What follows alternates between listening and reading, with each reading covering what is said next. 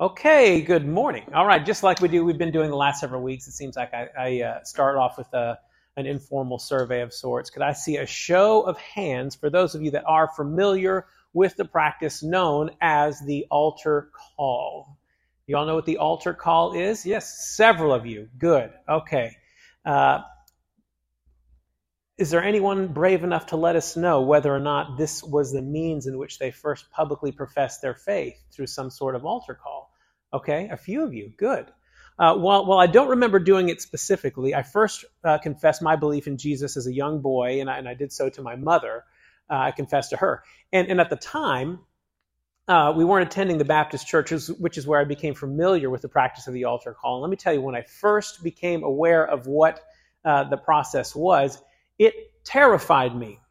Because here's how it works if you're not familiar. And to be honest, I don't know if this is the way they still do it in the Baptist church, but this is how they did it when I was at the Baptist. The entire time I was with the Baptist church, and I attended multiple Baptist churches. I went to a Baptist seminary, but I digress. The practice involved a worship service similar to what we do week in and week out here at our church. There was a sermon.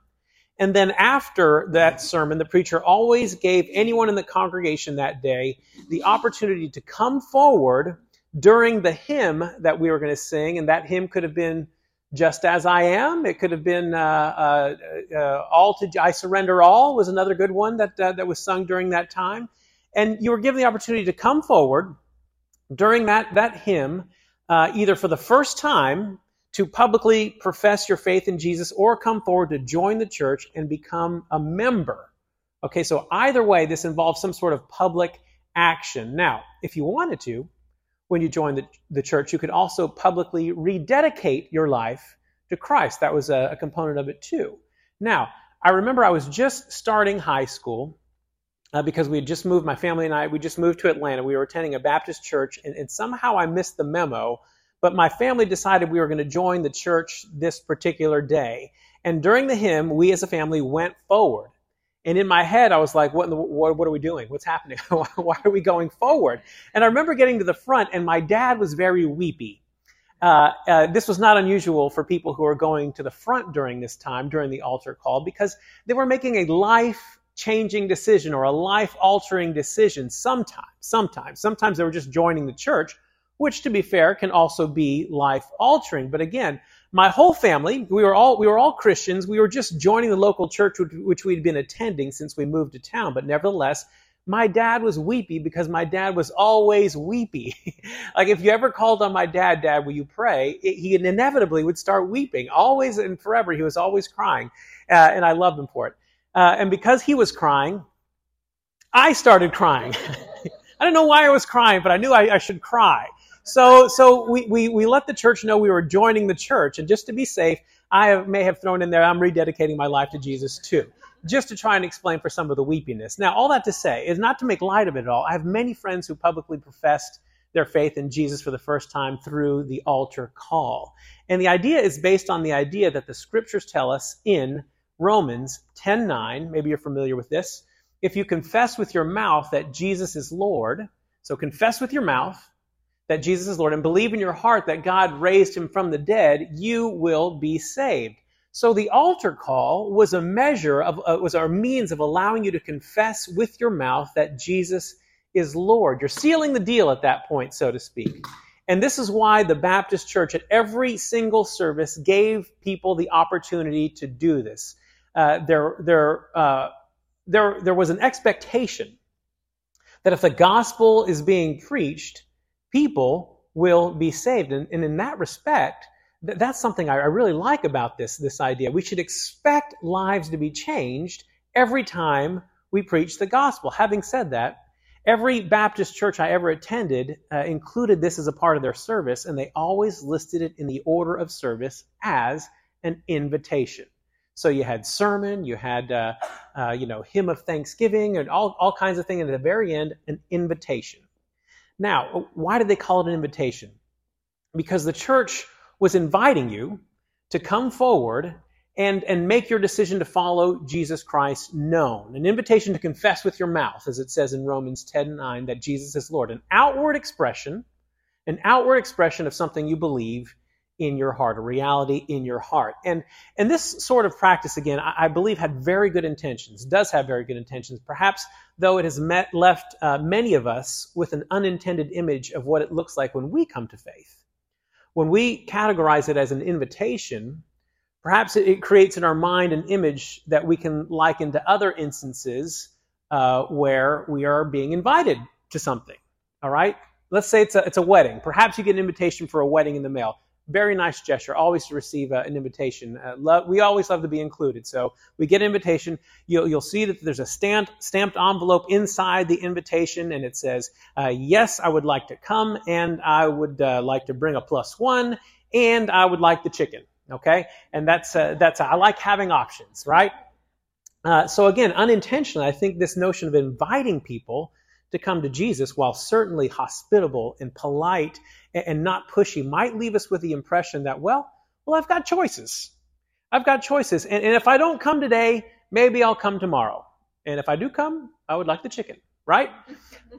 So we're in the series right now that we're calling The Essential Truths of the Christian Faith, and I'd like to take a couple of weeks to talk about the central figure, if I can use that expression for a moment, of the Christian faith, that person being, of course, Jesus Christ. And again, for the moment, let's tease out the idea of the invitation.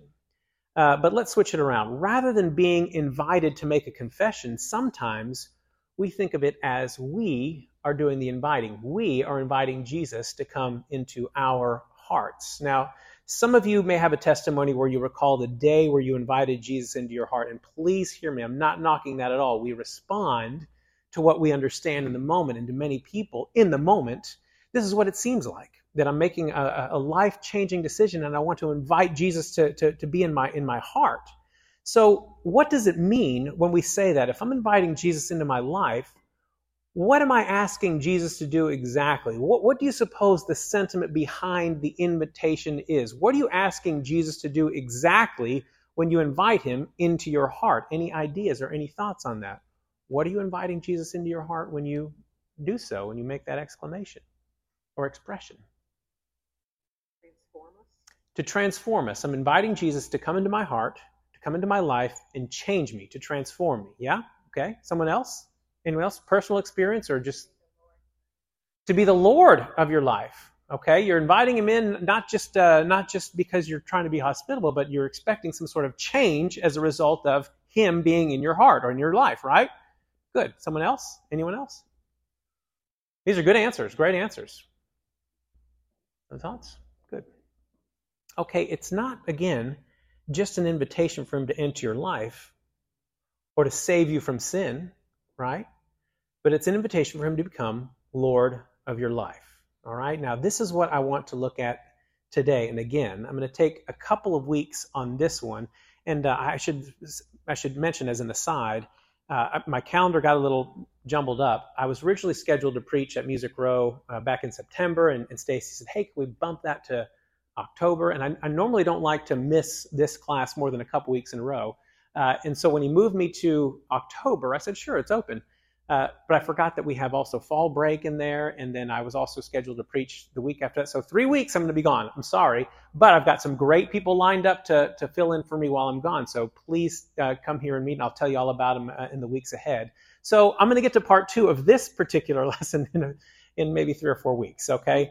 But again, what we're going to look at today is just the question of who is Jesus? Because when we talk about Jesus and how many titles that he has that are in the scriptures, there are so many of them that the Bible gives us in reference to Jesus. We want to take a look at least a handful of them this week and in the weeks to come. When we discuss what we're doing when we invite Jesus into our hearts, one of the things often mentioned is that he not just be our Savior, which again we'll talk about that, but that we want him to be Lord of our lives too. We invite him to be Savior and Lord. Now, let's consider this notion that Jesus' lordship in our lives comes by way of invitation. Now, this might come as a shock to some of you, and maybe for some of you it won't, because I remember teaching this in a Wednesday night series that we did a couple of years ago, right in the middle of COVID, as a matter of fact. So this could be brand new for all of you, because I think there were 8 people in the room at the time, but that's okay. I love this material, and hopefully you'll see where I'm going with this. It might shock you to know that maybe the Bible doesn't always categorize it as an invitation. So let's turn to the book of Acts, Acts chapter 17, starting in verse 29. Here's the context of what's going on here. Paul is standing in Athens in the midst of the Areopagus, which was also known as Mars Hill. I'm sure you've heard of Mars Hill. This was an outdoor courtroom of sorts, which was one of the highest courts in Greece for civil, criminal, and religious matters. And even under Roman rule in the time of the New Testament, Mars Hill remained an important meeting place where philosophy and religion and law, it was all discussed here at Mars Hill. And it's in this sermon here where Paul is making a gospel presentation, and this would have been during his second missionary journey, and he's specifically addressing the idolatry of the Greeks. Okay, and he says to them, this is Acts 17, 29 and 30, Paul says, being then God's offspring, we ought not to think that the divine being is like gold or silver or stone, an image formed by the art and imagination of man. The times of ignorance God overlooked. But now he commands all people everywhere to repent. He's telling the Athenians, don't think of Jesus in the manner that you do your idols that come from the imagination of man. God has been patient. He's been long-suffering with the people in this world over the ages, and in times past, he overlooked these things. He's a very patient God. But now something has changed, Paul is saying. Those days are over. Now what's he doing? God is commanding all men everywhere to repent. You see what's going on here? This sort of turns the image of an invitation on its head. So tell me this. Why would Paul categorize your coming to faith as a command? Why would Paul categorize it as a command? Does this make you feel uncomfortable a little bit? Especially, again, and I'm not knocking what we're talking about invitation. This is what we've seemed to kind of categorize. We invite Jesus into our hearts, but this here, Paul is saying, is a command. Why would Paul call it a command? Anyone have a thought or hunch about that? Yeah. Because Jesus said that was the when he was asked what was the greatest commandment, he said to love the Lord your God with all your heart. Okay, when Jesus was asked by one of the leaders of the law or the teachers of the law, what's the greatest command? He said to love the Lord your God with all your heart, soul, and mind. And he said the second is like it, love your neighbor as yourself. Jesus is issuing a command. Love the Lord your God with all your heart, soul, mind, and strength. So this is not without precedent that Paul is saying command here. And do you remember what we talked about last week for those of you that were here? For those of you that weren't here, we were talking a little bit about the fall of man in Genesis 3 in the Garden of Eden. And we framed it in two ways. The first way we framed it was in terms of what God did in the garden. That is, he provided Adam and Eve with a measure of provision and protection. Do you remember we were talking about this last week? Provision and protection. Provision. Here's what you can eat. And by eating this, you can flourish. You will flourish. By eating any of this, this is how you will flourish. But if you eat this, you'll die. So don't do it. It was provision and protection. How did the serpent frame it? Do you remember this from last week? How did the serpent frame it? Simply as a restriction. Did God actually say you can't eat of any tree in the garden? It's all restriction. And to this day, we still think of God's command sometimes as, why is God restricting me? All right? He took God's command and he twisted it just that much. Did God actually say, yeah, Dean? And the first command that Jesus gave was repent. Repent. That was the first thing. That was the first command that Jesus gave, was repent? In which context? I just remember I was just reading this yesterday. An observation that was the first thing that when Jesus was revealing who he was and what he was all about, that the first thing that he said was repent. The first thing that Jesus said was repent when he was revealing himself. I'll even one better than that. When John the Baptist came on the scene, when he was the one to prepare the way of the Lord. Repent, for the kingdom of God is at hand, he said. Repent, okay? Good observation there. So the devil took it, the serpent took God's command and just twisted it that much, and suddenly it's restriction. No, God isn't allowing me to be me now, right? And this is so relevant to the culture we're in right now, where we feel like, I just want to be me. Why can't God just let me be me? Well, sometimes when we are ourselves, we're sinful, and it's not good, and it's not the things that we want. And I especially as we talk about issues of identity, we think, well, is there anything wrong with me just wanting to be me? Well, unless it's contrary to the way in which you were designed, and if the way in which you were designed is something that you're working against there, it will end up poorly. It will end up bad. It will end up to all kinds of things. So God is not telling you to not eat of something because he's just trying to be mean, or he's just trying to present you with restrictions. He's saying, don't eat of this because it runs contrary to your design. So he tells you not to eat of it for your protection. That's what he told Adam and Eve. So when Paul said God commands people everywhere to repent, why does he do that? It's a means of protection, because repenting will save your life. Okay, all throughout their growing up years, and even still today, there's something that we have to emphasize with our kids when we discipline them. Yes, we certainly want them to say they're sorry when they do something wrong, right? I mean, just that alone sometimes seems like a miracle, just to get your kids to say, I'm sorry, all right? Will you please say you're sorry and acknowledge what you've done here? Because when they say they're sorry, they're acknowledging what they did was wrong. So that's good. That's good. But sometimes, let's just be honest here, they'll say they're sorry, not actually because they are, because maybe it'll be a means of sidestepping the consequences, right? I just don't want you to take away my phone, so yes, I'll say whatever it is you want me to say, right? Sorry for this, sorry for that. So for us as parents, it's not just that we want them to say they're sorry. What else do we want them to do along with saying that they're sorry? What else do we want them to do? Change. We want them to actually change their behavior. Okay? Hopefully they understand what they've done to the point where there's a change of behavior. We don't want them to do whatever it is that they're engaged in ever again. Whatever behavior it is that they're doing, don't ever do that again. That's what we want. And this, my friends, is what you call repentance. This is what repentance is. Repentance isn't just saying, I'm sorry, though it does involve that, right? Repentance is saying you're sorry. It's remember, we just talked about this a moment ago. It's a verbal expression. Saying I'm sorry is a verbal expression of something you believe in your heart. And if you believe in your heart, the verbal expression is accompanied by a change in behavior. All right? So bring it full circle here. When Paul tells the Athenians, and you and me for that matter, to repent, he's telling them, he's commanding them to turn from what they're doing and head the other direction. For what purpose? To save your life.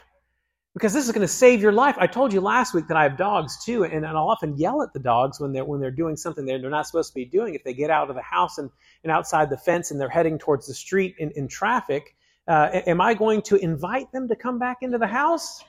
No. Is it Ruby? Jasper with 2 dogs, Ruby and Jasper. Thank you, Tracy, for great names for the dogs. Ruby and Jasper, like 2 precious stones, right? So I'm going to command them quite sternly to whip it back around and come into the house. And I'm commanding you, dog, to come here because I'm interested in saving your life. I'm interested in preserving your life. Now, Paul has told the Athenians that it's their obligation to repent, to confess Jesus as Lord, because to follow any other command, to follow the command of your own heart even, will lead to death. If you follow any other command other than the one of Jesus Christ himself. Now, it might be easy for us to read this passage in Acts that Paul is making the command. Okay, Paul is the one issuing this command. But what we have to make sure we understand is that we know that it's not Paul talking here ultimately, right? If you're an Athenian listening to this, you might bristle and say, command? Paul, who are you to command me to do anything, right? And Paul, in not so many words, is saying, you have an obligation to believe this. You are obliged to believe this. How so? Let's go back to chapter 17 here. 31. First part of 31, it says this, but now he commands all people everywhere to repent. This is verse 31 now. because we're exploring the validity of the claim here. He has fixed a day on which he will judge the world in righteousness by a man whom he has appointed. So here, Paul is saying, you're not obligated to repent because I say so.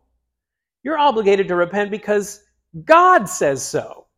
And who is God? Well, God is the supreme authority. And if you're the supreme authority, you are the supreme judge.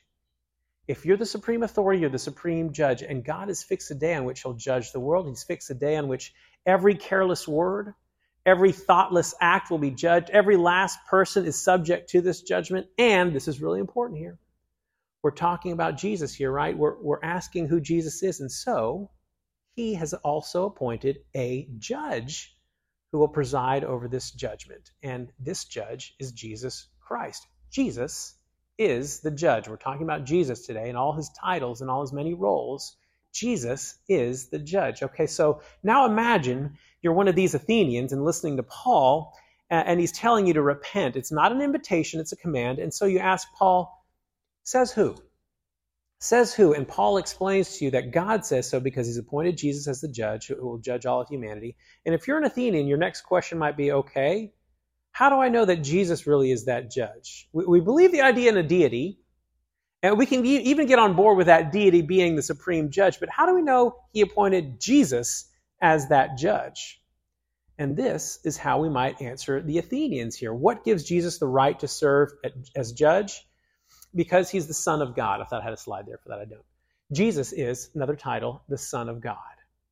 Son of God. Now, what does that mean? Let's talk about that for a minute or two. Have you ever contemplated what that means? Jesus is the Son of God. What do you take that to mean? I'm going to admit, this is a title we use all the time, Jesus, Son of God. What do we mean by that exactly, though?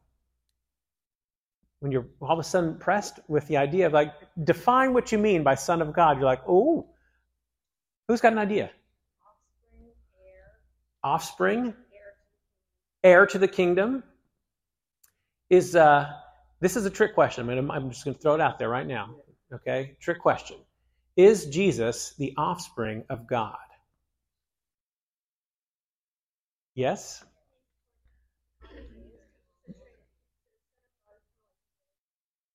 His relationship in the Trinity. Jesus' relationship in the Trinity. This is, I'm going to tell you, this is a question on the ordination exam for the Presbyterian Church in America.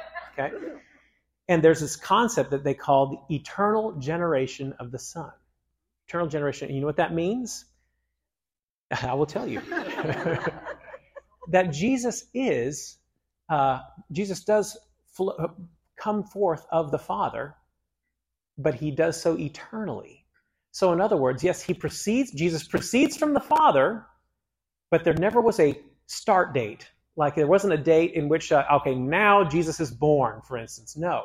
He just eternally was so. Eternally proceeds from the Father. And again, it's sort of a thing that we have to, like the Trinity, try and wrap or how we say Jesus is fully God and fully man. It's something like, I've never seen that on earth. No, you haven't. And there's a bit of a mystery to it. So yes, Jesus does proceed from the Father, but he does so eternally. So in other words, there wasn't a start date to his being the Son of God. He just always was. Okay? So what does this mean? What does being the Son mean? Again, let's think about it in a modern context. I have one of my sons here today. Jack is my son, and what does that mean? What rights and privileges does Jack being my son afford him? All kinds of things, right? It affords him protection. It affords him food and shelter and education, at least in the immediate sense. I have an obligation to provide all those things for him. So at least at this stage in Jack's life, the metaphor might break down a bit. I am Jack's father. I am Jack's authority. Okay, now let me ask you this. Does Jesus submit to the Father? Or does the Father have authority over Jesus? Before you answer that, let me ask it another way. If I tell my son Jack, go clean your room, what should Jack do at that point? Go clean the room. I'm glad we all agree on that. Okay? He should clean his room. Why should he do it? In the immediate sense, he should clean his room because I said so, right? Enough said. Now, in an ideal world, why would he go clean his room? Because it's good for him. Because he sees the benefit of it. Because he sees how it fits within the order of the household. Right? I hate that he's put in the spotlight here. He's really a good boy, and so is his son, my other son, Logan. They're both very good boys because, again, he wants to because he understands the benefits of doing so. So was there ever a conversation between God the Father and God the Son that went something like this? Well, the world needs saving, so Jesus, you're going to have to go do it. Why? Because I said so. Was there ever a conversation like that? No, of course not. No. The Bible teachers all over the ages refer to this as the covenant of redemption. All right? It's another lofty expression here, also on the ordination exam. The covenant of redemption. Remember, we talked a little bit about last week about what a covenant is, and it's a pact or an agreement between two or more parties. And in this covenant, the covenant of redemption, it's an agreement between the members of the Trinity. And in this agreement, Jesus' part was to undertake the mission of redemption at the behest of the Father. But this wasn't an act of Jesus that he was undertaking because he was told, because I said so by the Father, right? Philippians 2, again, one of my favorite verses all time. I love this passage of Scripture because it has just about the whole gospel inside of it. It says, have this mind among yourselves, which is yours in Christ Jesus. So already Paul is telling us here, this is the mindset of Christ. This is how Christ thinks, and you should think like this too. Jesus, who though he was in the form of God, did not count equality with God a thing to be grasped, but he was equal with the Father. Equal with the Father. He was in the form of God, but he didn't grasp it and tell us, tough luck. Instead, he emptied himself by taking on the form of a servant, being born in the likeness of men, and being found in human form, he humbled himself by becoming obedient to the point of death, even death on a cross. Do you see this? Though we read words like obedient, right, which would suggest inferiority in a power structure, Jesus was equal with God and set that equality aside and willingly took on the form of a servant. You see, he willingly placed himself under the authority of the Father. My son Jack doesn't always willingly place himself under my authority. He does what I ask him to do because I'm in charge. But he's, again, a great boy, and so is his son Logan, or my son Logan. And they're very good boys. But this is the heartbeat of Christianity. To do something not because you have to, but because you willingly, joyfully give yourself to someone else. Jesus did what his Father asked because he willingly put himself in that position. Do you see the difference? In terms of position, in terms of authority, in terms of his godliness, Jesus, the Son of God, is equal with God. We read this in Colossians just this morning, Colossians 1:15. It says, he is the image of the invisible God, the firstborn of all creation. Now, okay, that makes us question one more time. Wait a minute, firstborn. We just got through exhausting what being a son means, and now that he's eternally generated from the Son, there wasn't a start date to this, and now you're saying firstborn. What does that mean? What does it mean? Does it mean that he was the first thing born in all of creation? No. It says the firstborn of all creation. That means he is the one over everything that's been created. Think of it in terms of position, in terms of culture at the time. To be the firstborn meant that you had the authority. You had the privilege of being the firstborn son, which entitled you to everything that your father had. Everything that was created through him. So anything that has a beginning had a beginning because of Jesus Christ. Everything that was created had to be created through him. Not that he was created. Quite the contrary. So back in, again, Paul's time, the idea of being the firstborn carried with it all that privilege, all that position, all that authority that went along with being the firstborn son. And so that's what he's talking about when he says the firstborn over all creation, having authority over all of it. This is 1:15 and following, where it says, for by him all things were created in heaven and on earth, visible and invisible, whether thrones or dominions. Now, what is this describing here? All right, whether thrones or dominions or rulers or authority, all things were created through him and for him, and he is before all things, and in him all things hold together. So in a word, who is Jesus? God. Jesus is God. Nothing less than fully God. And what Paul is telling us is that Jesus is equal with God, both here and in Philippians 2. The fact that he's the Son of God isn't diminutive. It's not a diminutive title in the way that perhaps you might think of my relationship with my son. Oh, he's lesser because he's my son. Not so in these passages. It's recognizing all the privilege, all the authority that goes along with being in that position. So, any questions at that point? Any questions at that point so far? Do we understand what we mean by Son of God and what we mean by firstborn? Everyone good? Yeah, Dave. So, Jesus' relationship to the Father was different just while he was here on earth.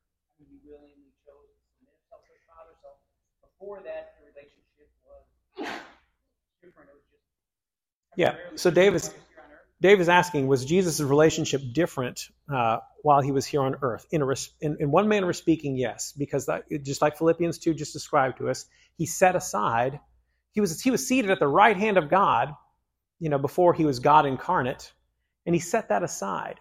And it's we talked a little bit about last week that the hymn, the Christmas hymn, veiled in flesh, the Godhead see. And so you think about it, what Jesus did was fully God, came to earth as God incarnate, and in a sense veiled himself.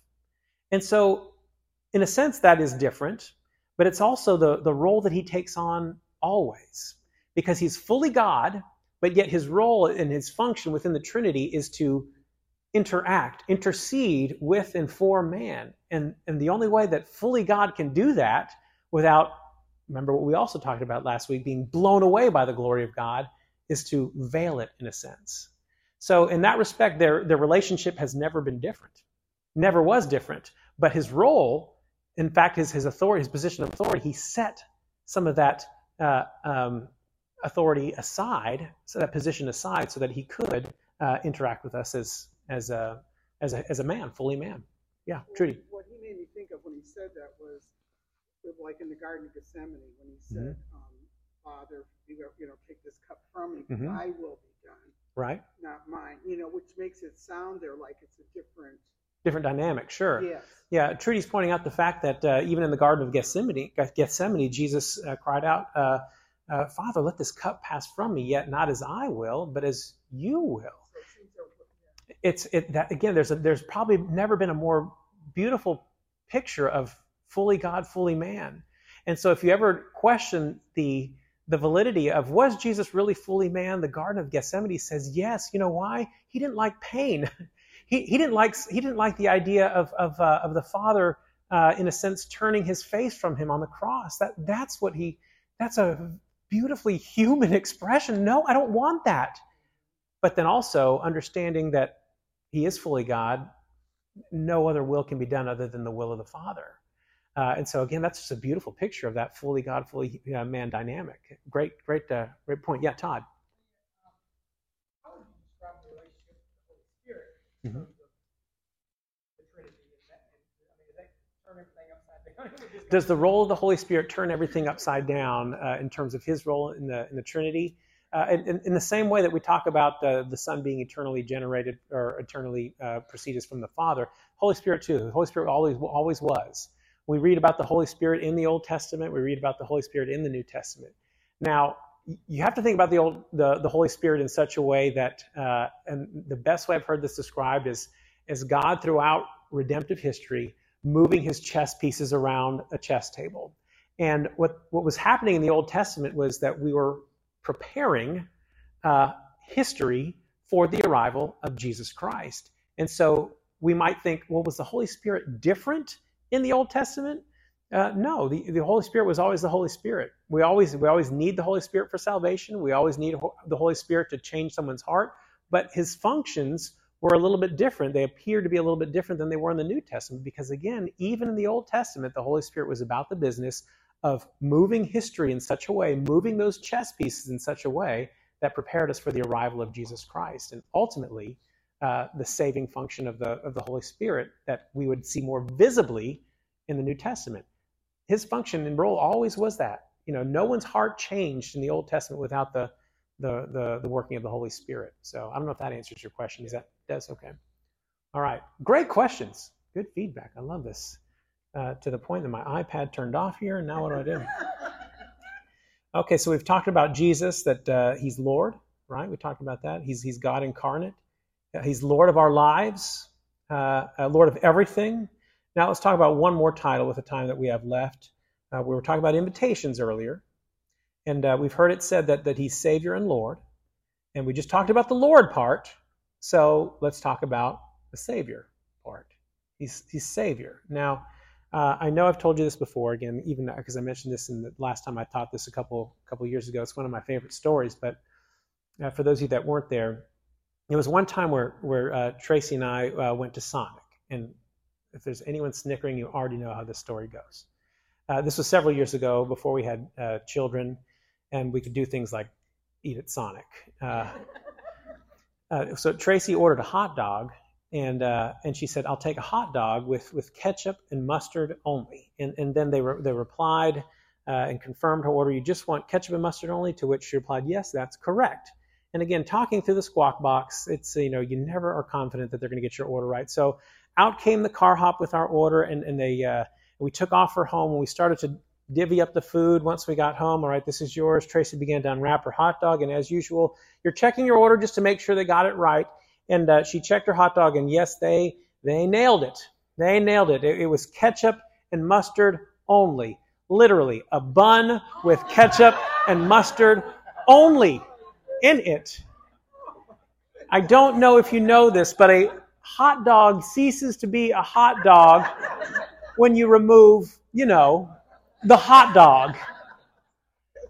Now, at the risk of being accused of comparing Christianity to a hot dog, what is the essence of Christianity? What lies at the heart of Christianity? And when does Christianity stop being Christianity? When you take the Christ out of Christianity. Now you've gutted it.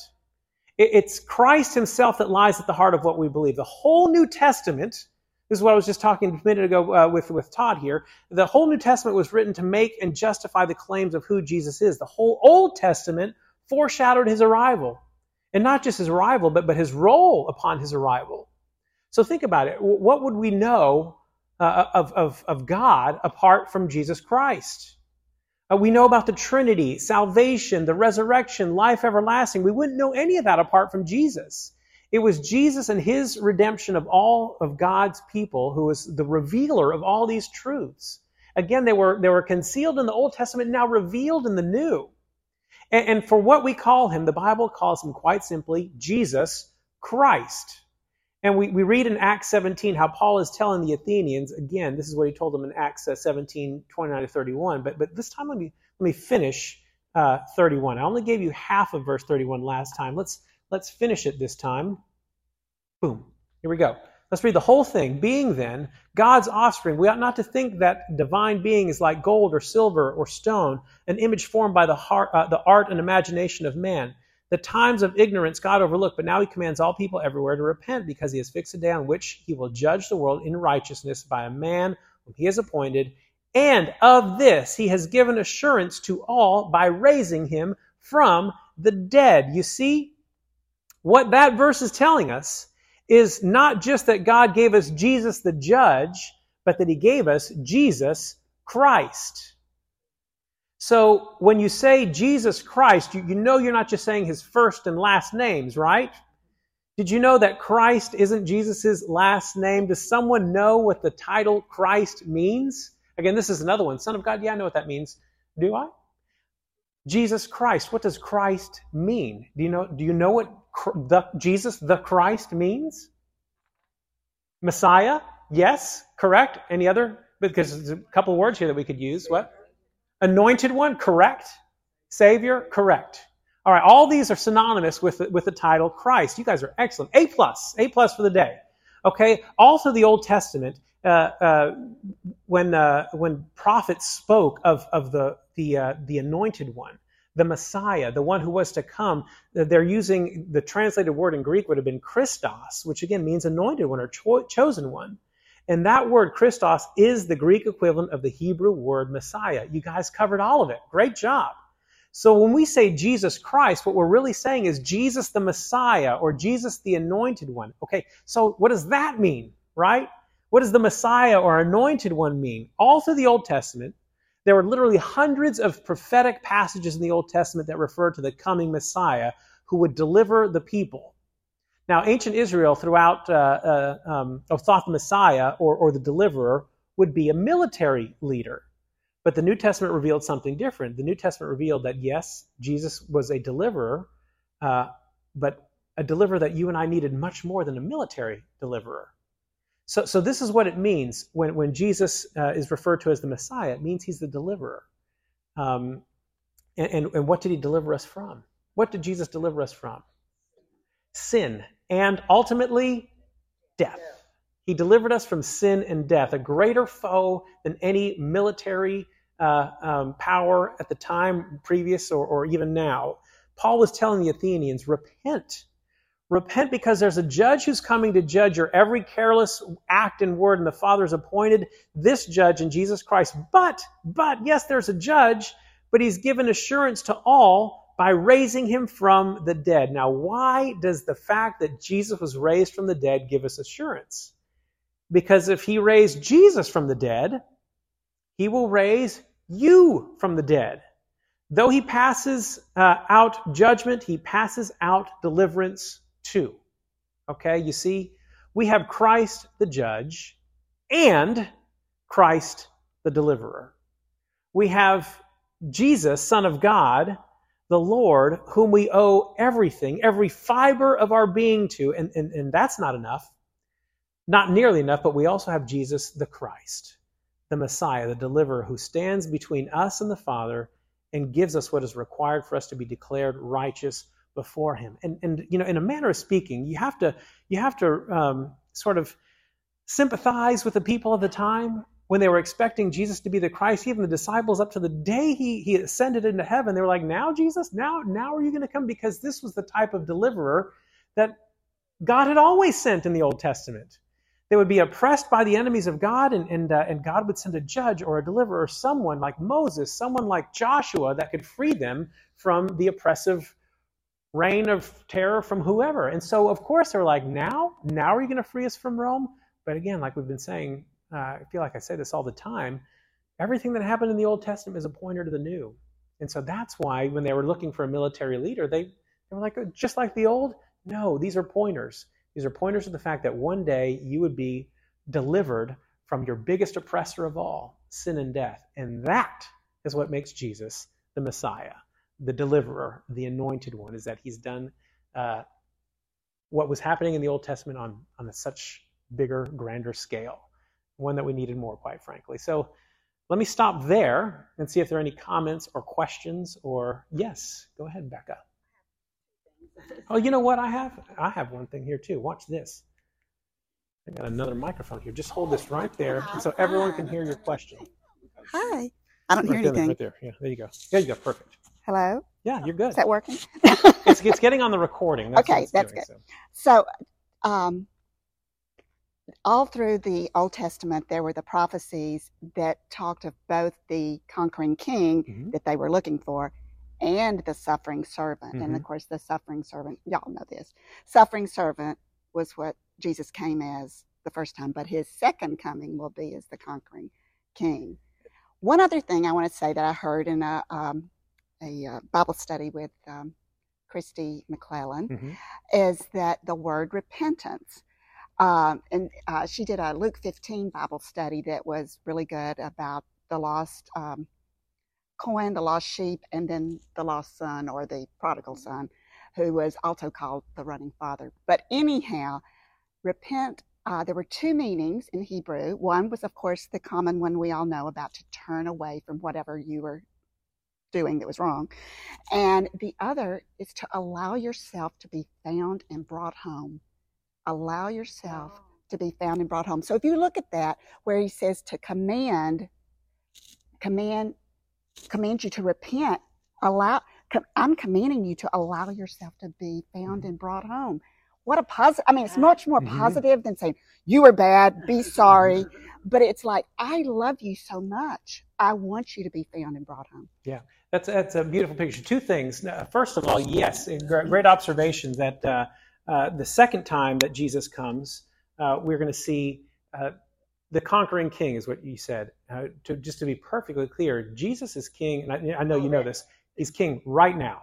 Right now, he's king right now. This is he is reigning right now. But what we'll see is the consummation of that kingdom when he comes back and he makes all things new again, and it's the completion of his kingdom. And then the idea of allowing yourself to be found. I think what that does is paint for us a picture of justification and sanctification. Justification is what the Father's initiative. The Father does that. The Father finds you. The Father saves you. Sanctification is the part that you are commanded to take part in. It's not that God needs our help, but he commands us or tells us, let yourself be found. Submission. I'm pursuing you. And I'm coming after you. And he's going to find you, but he's also telling you to do something, to take part in this transaction as sanctification. He's already saved you, but in terms of being made holy, now that's your job. Your job is to take part in the sanctification. And you can think of it as a command, and we have something to do. Make your calling and election sure, is what we're told. Great comments. Yeah. Someone else? Thoughts, comments, questions? Yes, ma'am. Debbie. I'm going to give you the little tiny mic, if that's okay. And you can hold that one right there. There you go. Okay. Reading this took me back to when you were talking about the Genesis and between Adam and God. Ho, repent is that command. Mm-hmm. So you have the protection, mm-hmm. And then you have the provision mm-hmm. in God's raising Jesus from the dead. So that whole protection and provision kind of comes full circle as I look at that. Yeah, and again, that's why I can't get over the fact that this is what makes me believe the Bible. Things like this is because how could any mere mortal have thought of things like this and make them work out the way they did? It's literally impossible. And the more I contemplate it, the more overwhelmed I am that as far back as the fall, in Genesis 3, that he's already telling us about the gospel and providing protection and provision. Protection and provision from the fall is what he was giving us in Jesus Christ thousands of years later. And again, we see things like this over and over and over and over again in the scriptures to the point that you're like, I have no choice but to believe this, because how else in the world could this have happened this way? Great comment. Someone else? Thought? Yes, sir, Dave. Hold on. I feel like Phil Donahue. I've been hearing lately from some people that I know about they're defining repentance here as not an actual turning from your sins and headed a different direction. Of course, that wouldn't be perfectly, mm-hmm. but they're defining it as just a change of mind, like an intellectual believing that Christ was here, but no action accompanies that because that would involve works. I wonder if you could speak to that. Well, this is exactly what James talks about in the book of James. When he talks about faith without works is dead. What does that mean? Faith without works is dead. Does that mean works are required for salvation? What does it mean? It means if you have Christ in your heart or the Holy Spirit, that you will, because of the love for them and wanting to live in obedience, you will automatically do good things. In other words, works, that's right. Because of the change that's happened in you, it will automatically produce some sort of fruit. And it's not the fruit that saves you. The fruit is nothing more than the evidence. The evidence of an internal Christ. So anyone that would come with the idea of saying, I've repented and I've therefore gone through a change of mind, but there's no action to follow, well, you have to question what's going on there. Because again, it will take the rest of your life to be made holy, right? You won't be perfectly made holy until you're on the other side of earth. But it's a process. It's a gradual process. Sanctification is a gradual process where each day you're being made more and more like Jesus. I think it's fair to say that once in a while, yes, there's going to be some back. We used to call it backsliding. Yeah, back in the day, right? But the trajectory of your overall faith from the time that you're saved until the time that you're resurrected in Christ should be a pattern of increasingly more sanctified. And so if there's never any change in behavior, you really have to question whether or not they understand what salvation is. But yeah, it necessarily is accompanied with a repenting act that goes along with it. You can't say, yes, I believe Jesus and I believe everything that he's done for me, but I don't believe that brings about any sort of change in me. It has to bring about some change on some level that, again, shows a pattern over the course of life of being made more and more holy, more and more like Jesus. Someone else? These are great. You got 5 minutes for those of you that are needing to go to the sermon, and for those of you that still have other questions or anything like that, I'm always glad to entertain those with the time we have left. So, Trudy. Is the next few weeks you're going to be gone? Yeah, I'll send a note out. But yeah. Mm-hmm, yeah. Let me pray. Dear Heavenly Father, again, we thank you for who Jesus is. We thank you that he is Lord.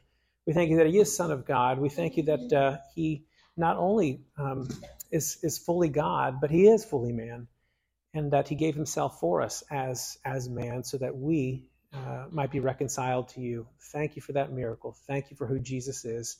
Help us to help that to be reflected in our lives, and help us as we leave here to just be so excited about it that we can't help but tell everyone we know about the wonders that Jesus has done for us. We thank you for him, and it's in his name we pray. Amen. Thank you all.